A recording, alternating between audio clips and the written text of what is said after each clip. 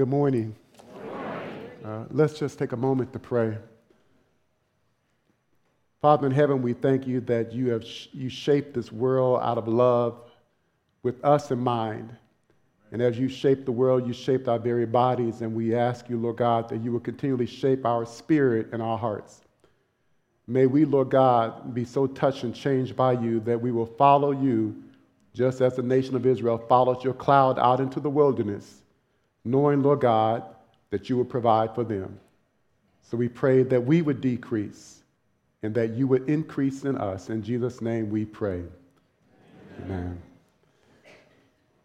Our reading to consider this morning is from Mark chapter 8, beginning at verse 31.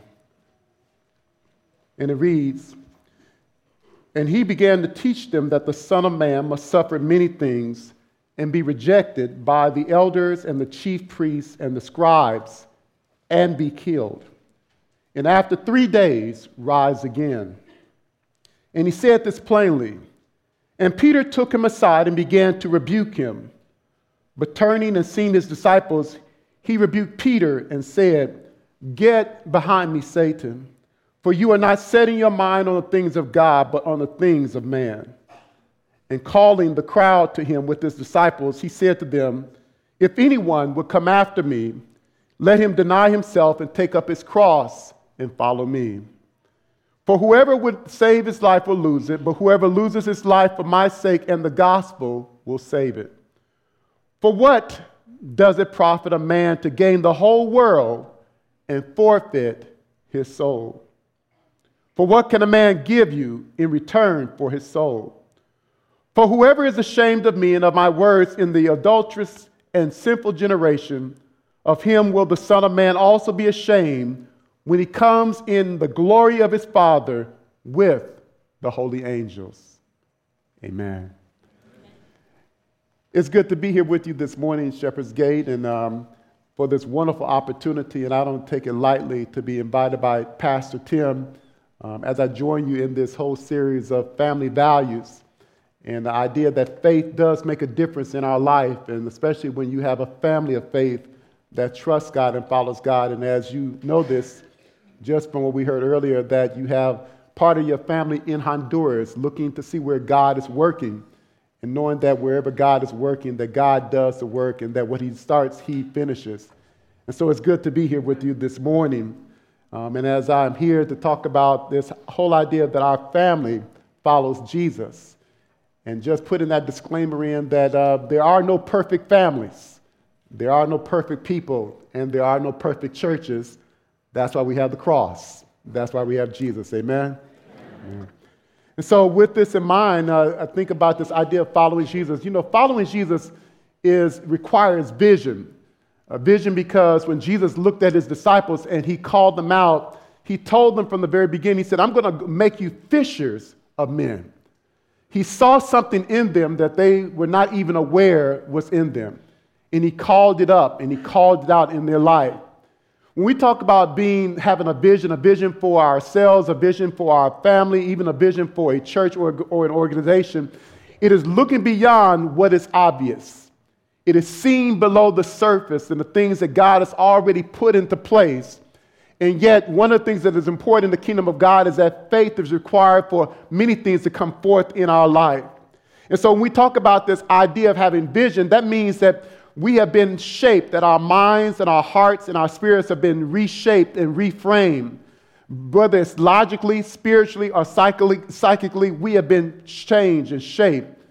And so a good example is this, is that when we read in John chapter 6, there's this account of a massive crowd that's there because Jesus and his disciples have been spreading the word. And it said that there were so many people that the people were hungry, and all of a sudden they came to Jesus and told him, and he asked him the question, "What do we have?" And they said, "All we got is 5 loaves of bread and 2 fish. And this is the idea that is important for us to see, that he had vision, because when he heard it, it says this is what he did. He said he took the 5 loaves of bread and the 2 fish, and he prayed, and then he blessed. And then as a result of that, over 5,000 people were fed just from the idea that he gave thanks and was trusting in his Father to do something that blew their mind. And so when we look at this idea of vision, vision calls us to be able to follow Jesus. And when you follow Jesus, you are hardwired differently, because it's one thing to say that you're going to follow him. It's another thing to say that you're going to believe in him. It's one thing to say that you're going to follow him, and it's another thing to say that you know about Jesus. Because when you know him, you understand this, that we are called to live a life that is counterculture. Called to live a life that is counterculture. And to live a life that is counterculture means this, that our values and our worldview is different from the rest of society. It means that it is totally different and disconnected, and oftentimes it will make us unnervous. And so Jesus called his disciple to follow him for 3 years, because in those 3 years, he wanted to make sure that he was going to download a whole different mindset of what it meant to follow God and to trust God and to live for God in their life. And so if we want our family to follow Jesus, it calls for us to be able to shape our family's mindset and our family's spiritual space so that we can live in a way that is counterculture. One indicator that we're living counterculture is that counterculture is accepting that we are designed for purpose and not popularity. That we were designed for purpose and not popularity. And that's hard today because everybody wants their 15 minutes of fame. Everybody wants to be somehow out there, whether it's going to be on Instagram, Facebook, or whatever. Everyone wants, to a certain degree, 15 minutes of fame. And yet God never called us to be able to be preoccupied with popularity. He called us to live a life of purpose. And purpose means that it lives beyond just that 30-second or 15-minute or 1 week idea of it getting out there. Purpose means that it is for eternity. And so when we understand this idea of living on purpose, we understand that living on purpose reminds us that we must face the risk of being rejected. We must face the risk of being rejected. And so when we embrace that sobering reality, it's kind of difficult, because who doesn't want to be liked? Who signs up saying, I want to be rejected? And yet the truth is that the reality that Jesus was putting before his disciples, as we see here in verse 31, he says to him, the Son of Man is going to suffer many things and he's going to be rejected. He's telling him, if you're going to follow me, you're going to have to get with the program. And so he helps them to understand that although he came with a great purpose, there was great pressure. And the pressure was that of being rejected. That even though he came in order to save mankind, even mankind was going to have a very big problem with the fact of why he had come. And so rejection is a reality that should not surprise us when it happens.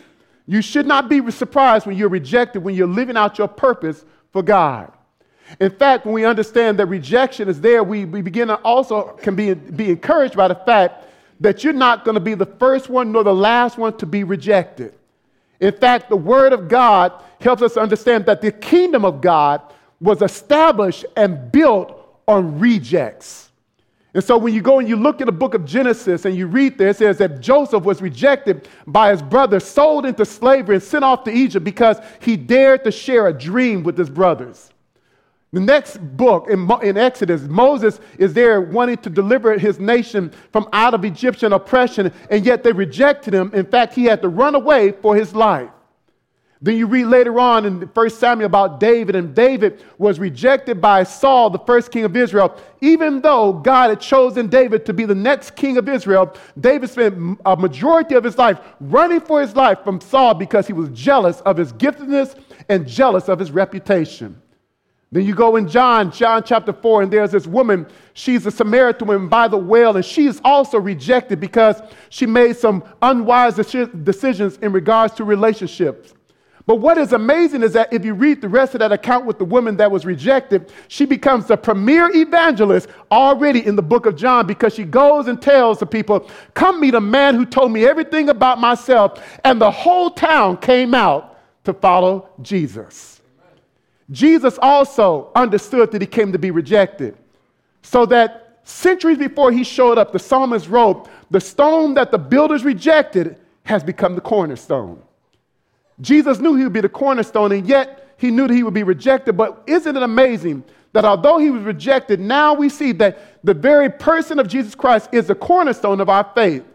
That the resurrection and that the open tomb is the very thing that draws people to Jesus Christ. That although he was rejected and put on a shameful cross, the cross still shows that Jesus still has power.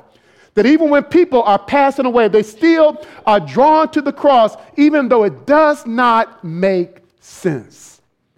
And so the kingdom of God was built on rejects. Look at the person next to you and say, you look like a reject.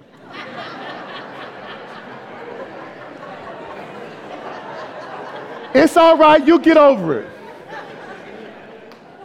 If it happened to Jesus, it's going to happen to you. We were not created for popularity, we were created for purpose. And so it's tough to roll out this reality to our children that they're going to face rejection in their life, especially in a world that wants to force people and pressure people to conform. And yet, that's been part of our understanding and part of our assignment. My wife and I, Shakina, have understood that that's part of our assignment because we have 5 boys. And we understood that it was going to be very important for them to understand what does it mean to understand that you must line yourself up with God in a world that is oftentimes trying to conform you and make you pressure you into its image. And so we help our children follow Jesus by, first of all, and in the past we've done this, is we tried to make sure that we shared our faith story. Shared our faith story. Your faith story should be a story that always makes sure that you share how Jesus intersects your life. A faith story doesn't mean that there is no sadness, no sorrow, no trouble, no setbacks, no turmoil, but it is the account of how God shows up and intervenes, hears our concerns, and answers in such a way that it just astounds us. And so our story should be one of joy of how God helps us to be able to overcome, because we are more than overcomers through Christ who strengthens us. And so this idea that we share our faith story, and so in Psalm chapter 9, the psalmist says, I will give thanks to you, O Lord, with all of my heart, and I will tell of all of your wonderful deeds. Your faith story should be talking about the wonderful deeds that God has done in your life. Your faith story should not be a rehearsal on Monday to tell other people how bad life is and how bad things are going, but it should be a faith story that even if you're not there, you can still say, but I'm getting there. Even if you've not had the victory, you know that Jesus Christ is our victory, and so we share our faith story. And so we've wanted to do that, and we tried to share that with our sons. And so as I just shared, we have 5 sons, and the first 3 pregnancies that my wife had, for the most part, they were ordinary. I mean, as ordinary as it can be, but it's ordinary. But on the 4th pregnancy, she started talking about how she wasn't feeling good, and it just didn't feel the same. She didn't have energy, and things weren't feeling right. And so I was deeply concerned, but I didn't tell her I was deeply concerned. I mean, I was worried, very worried. And so remember sitting in the room, and I prayed. I said, Lord, if the reason that this pregnancy is so different, let it be different by her having twins. I didn't tell her I prayed that. I did not. What is amazing, I don't know where that came from. I was sharing in the earlier service that it must have been planted because what happened, I believe, was that her mom called her sometime, initially when she was pregnant. Her mom called her and said to her, the Lord has shown me that one of you, she has 2 other sisters, one of you is going to be pregnant with twins. And she said, not me. No, not me. And so we just let it ride. And then maybe a couple months later, we were visiting a friend pastor in another state, and he was asking us, do we know the gender of the baby? We said no. And he says, I think you all are going to have twins. And we said, we just laughed, no, we don't think so. He said, tell him Uncle Dad said, you all going to have twins. I'm going to be the one. He said, yeah, if we have twins, we're going to drop them right off at your step. Then we showed up at the doctor's office for her to have her sonogram in August. And we went in. As we were walking in, there was a lady who was standing there, and we didn't even know her. We never met her before. And she again asked a question, how far along are you and everything else, and we shared how far along she was. And then she said, you all are going to have twins. So we said, no, we don't think so. So we went inside. And she sat on the chair, and the doctor went ahead and brought out the device and was, rubbing her and everything else. He said, we just want to get this straight because 3 sets of people have told us we're going to have twins. We just want you to confirm that this is going to be one child. He said, oh, Pastor, don't worry about it. You know, and so he's moving around. He said, see, oh, there you go. There you go. I said, oh, okay. And he moved it a little bit, and I saw this image. I said, what is that? And he said, wow. I said, is that a medical term? He said, yep, you all got twins. And Shakina was crying and laughing just, oh. And so here it was, is that we didn't make it happen, but God was getting our hearts ready and got my heart ready to ask that he do something, what he was already going to do, but he wanted us to be ready. And so prophetically, he was already working through people to confirm something that he'd already begun in our life, but he wanted us to get ready. And sometimes God has to get us ready before he actually does some things in our life. And so we wanted them to understand that this is the faith story, that even though you may not have planned it, God has a greater purpose for you in your life. And so we teach our children, we want them to understand, we don't believe in luck. We believe in the Lord.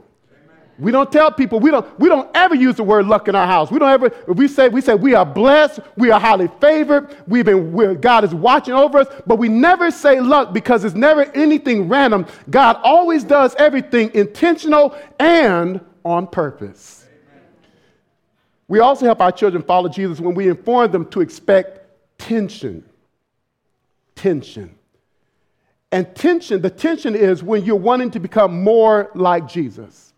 When you want to be shaped so that you have a heart that is like Jesus and you have eyes and that see things like Jesus. And so the idea is that when you want to follow Jesus, there's going to be tension because it's the idea that he's calling us to be uncomfortable. And when we follow Jesus, he notice what he said. He said, you must be willing to deny yourself, take up your cross, and follow me.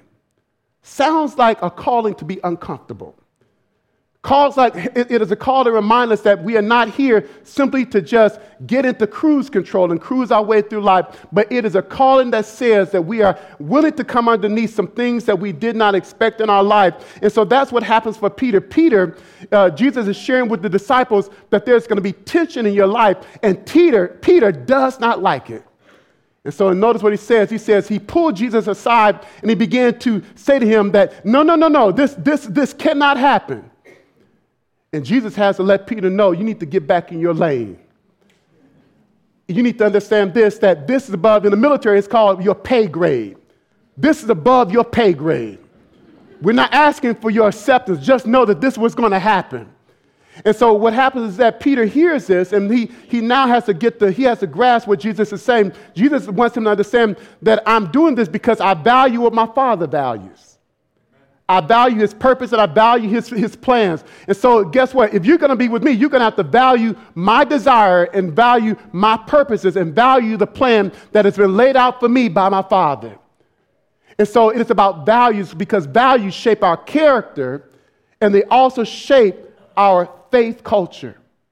And so with our boys, we engaged in wanting to shape their character and their faith culture. And so my wife, who was very creative, and I would talk about core values, and she, being the very, very creative person, we were sitting at the table, and she came up and said, "We have 5 family values." And she said to the boys, "You're going to repeat that after me. We have 5 family values. We have 5 family values." She said the first family value is this: love God, family first, work hard, be honest, and be kind. Those are our 5 family values. All 5 of the boys know them. Love God, family first, be kind, be honest, and work hard. And so this whole idea that those values, they shape us so that when we go through and there's pressure in life, whenever things come, we revert back to the very thing that has been put into us. And so those 5 family values have shaped us even when things are very difficult in our life. And so one of the things that I also said, and as I think about it, is that as we're going through life, it is very important that even when you have values, it is good that you know how to laugh. Laugh frequently. Laugh at yourself. Laugh when you say silly stuff and stupid stuff. Laugh when you trip over your own feet. My children laugh at me when I trip. I mean, I've never seen it. I've stubbed my toe, and they break out hilariously. And I want to get upset, but then I say, I might as well just laugh while I'm limping around the house.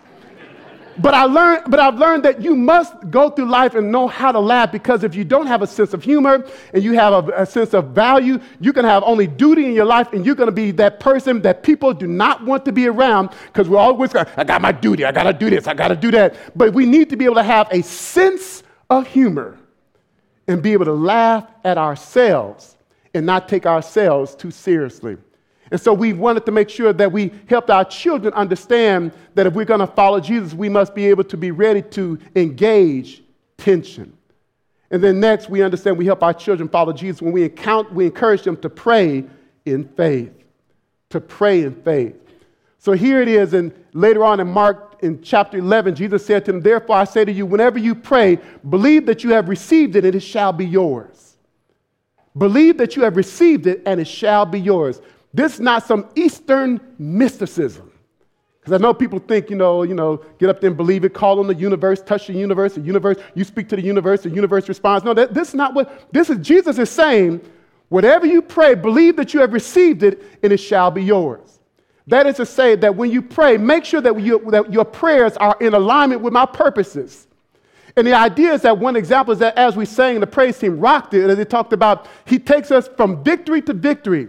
It helps us to overcome battles. And so our prayer should be, Lord, help us to overcome the battles that are in our life. Help us to make it through the valleys in our life. Whenever there's a mountain in my life, help me to believe that I can speak to that mountain, and that mountain will move, because guess what? You are greater than the mountain. And so we ask God and we trust God, because we know that only God can pull off the things and do the things that we can never, ever do in our life. And so in order to be able to see that in our life, faith activates the things that God wants to do in our life.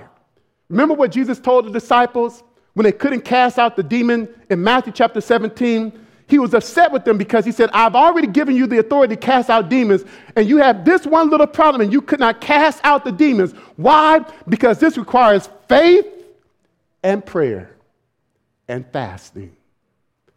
And so we need those things in order to be in our life, to be able to trust God, and so that God will bring things to fulfillment in our life. And so we pray in faith. And so when I took a call from Orlando. And some of you all know this, we were in Orlando. We've been in Orlando for 20 years. Orlando was all my children knew. My wife and I grew up on the south side of Chicago, but Orlando was all that they knew. And so when we came here, and I was sharing that, when I go sometimes in the CVS and they ask you for your number and I give them my area code, they say, where is that? I said, that's Orlando. Orlando?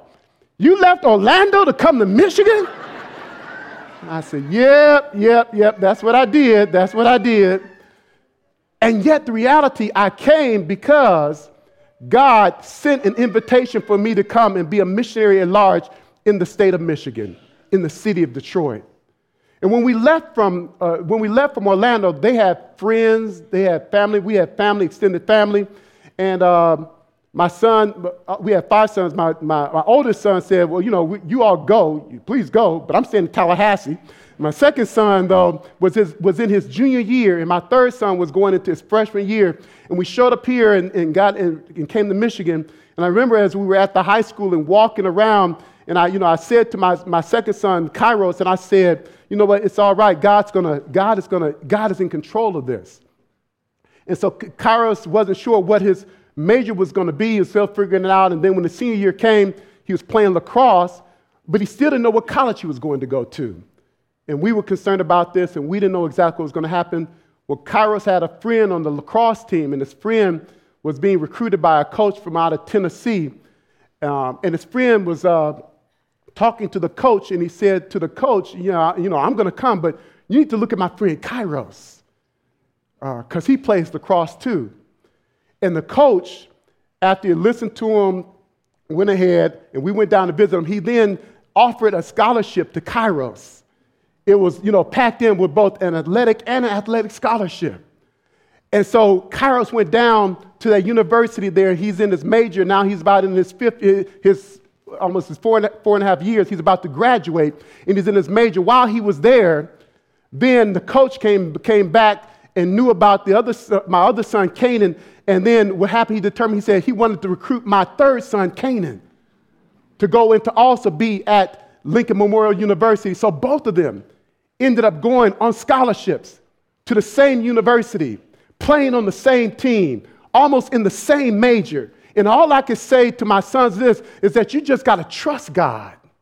When you don't know how this is all going to work out, you need to believe that God is ordering your steps. The Bible says that the steps of a righteous person are ordered by the Lord. You need to believe that all things are possible to the ones who believe in him. You need to remember what he says in Psalms. He said that I once was young, but now I'm old, but I've never seen the righteous forsaken. You need to believe that God can take you from one mountain to another mountain, can take you from one valley to another and place you in the place that he wants you to be. And even though it does not feel good, it does not look right, God is a God who helps us to overcome, and God is a God of victory, and through him we have victory in our lives. Amen. And so we pass on the story to tell him you can trust him because he's not going to forsake you, and he's not going to leave you, and he's not going to drop you, and he's not going to let you down. Here is the God who is, who was, and who is to come. And he is the same yesterday, today, and forever. And all of his promises are yes and amen. And so we want, and we've always tried to make sure, haven't done it perfectly, but get them to understand, as you follow Jesus, you'll see Jesus show up in your life. Let's pray. Father, we thank you for your amazing grace and your amazing protection and provision. We thank you, Lord God, that what you've begun in your life, you will finish it. We thank you that you are the great author, and that even when it looks, Lord God, that this is the last chapter, we thank you that there is another chapter for our life. So we pray now, Lord God, that you will cover us and comfort us and carry those, Lord God, who are hurting, who have questions, who are in uncertainty, who are in crisis, and remind us all, Lord God, that you are the Christ, the Son of the living God, and with you all things are possible. We trust you and we surrender our lives to you. In Jesus' name we pray. Amen.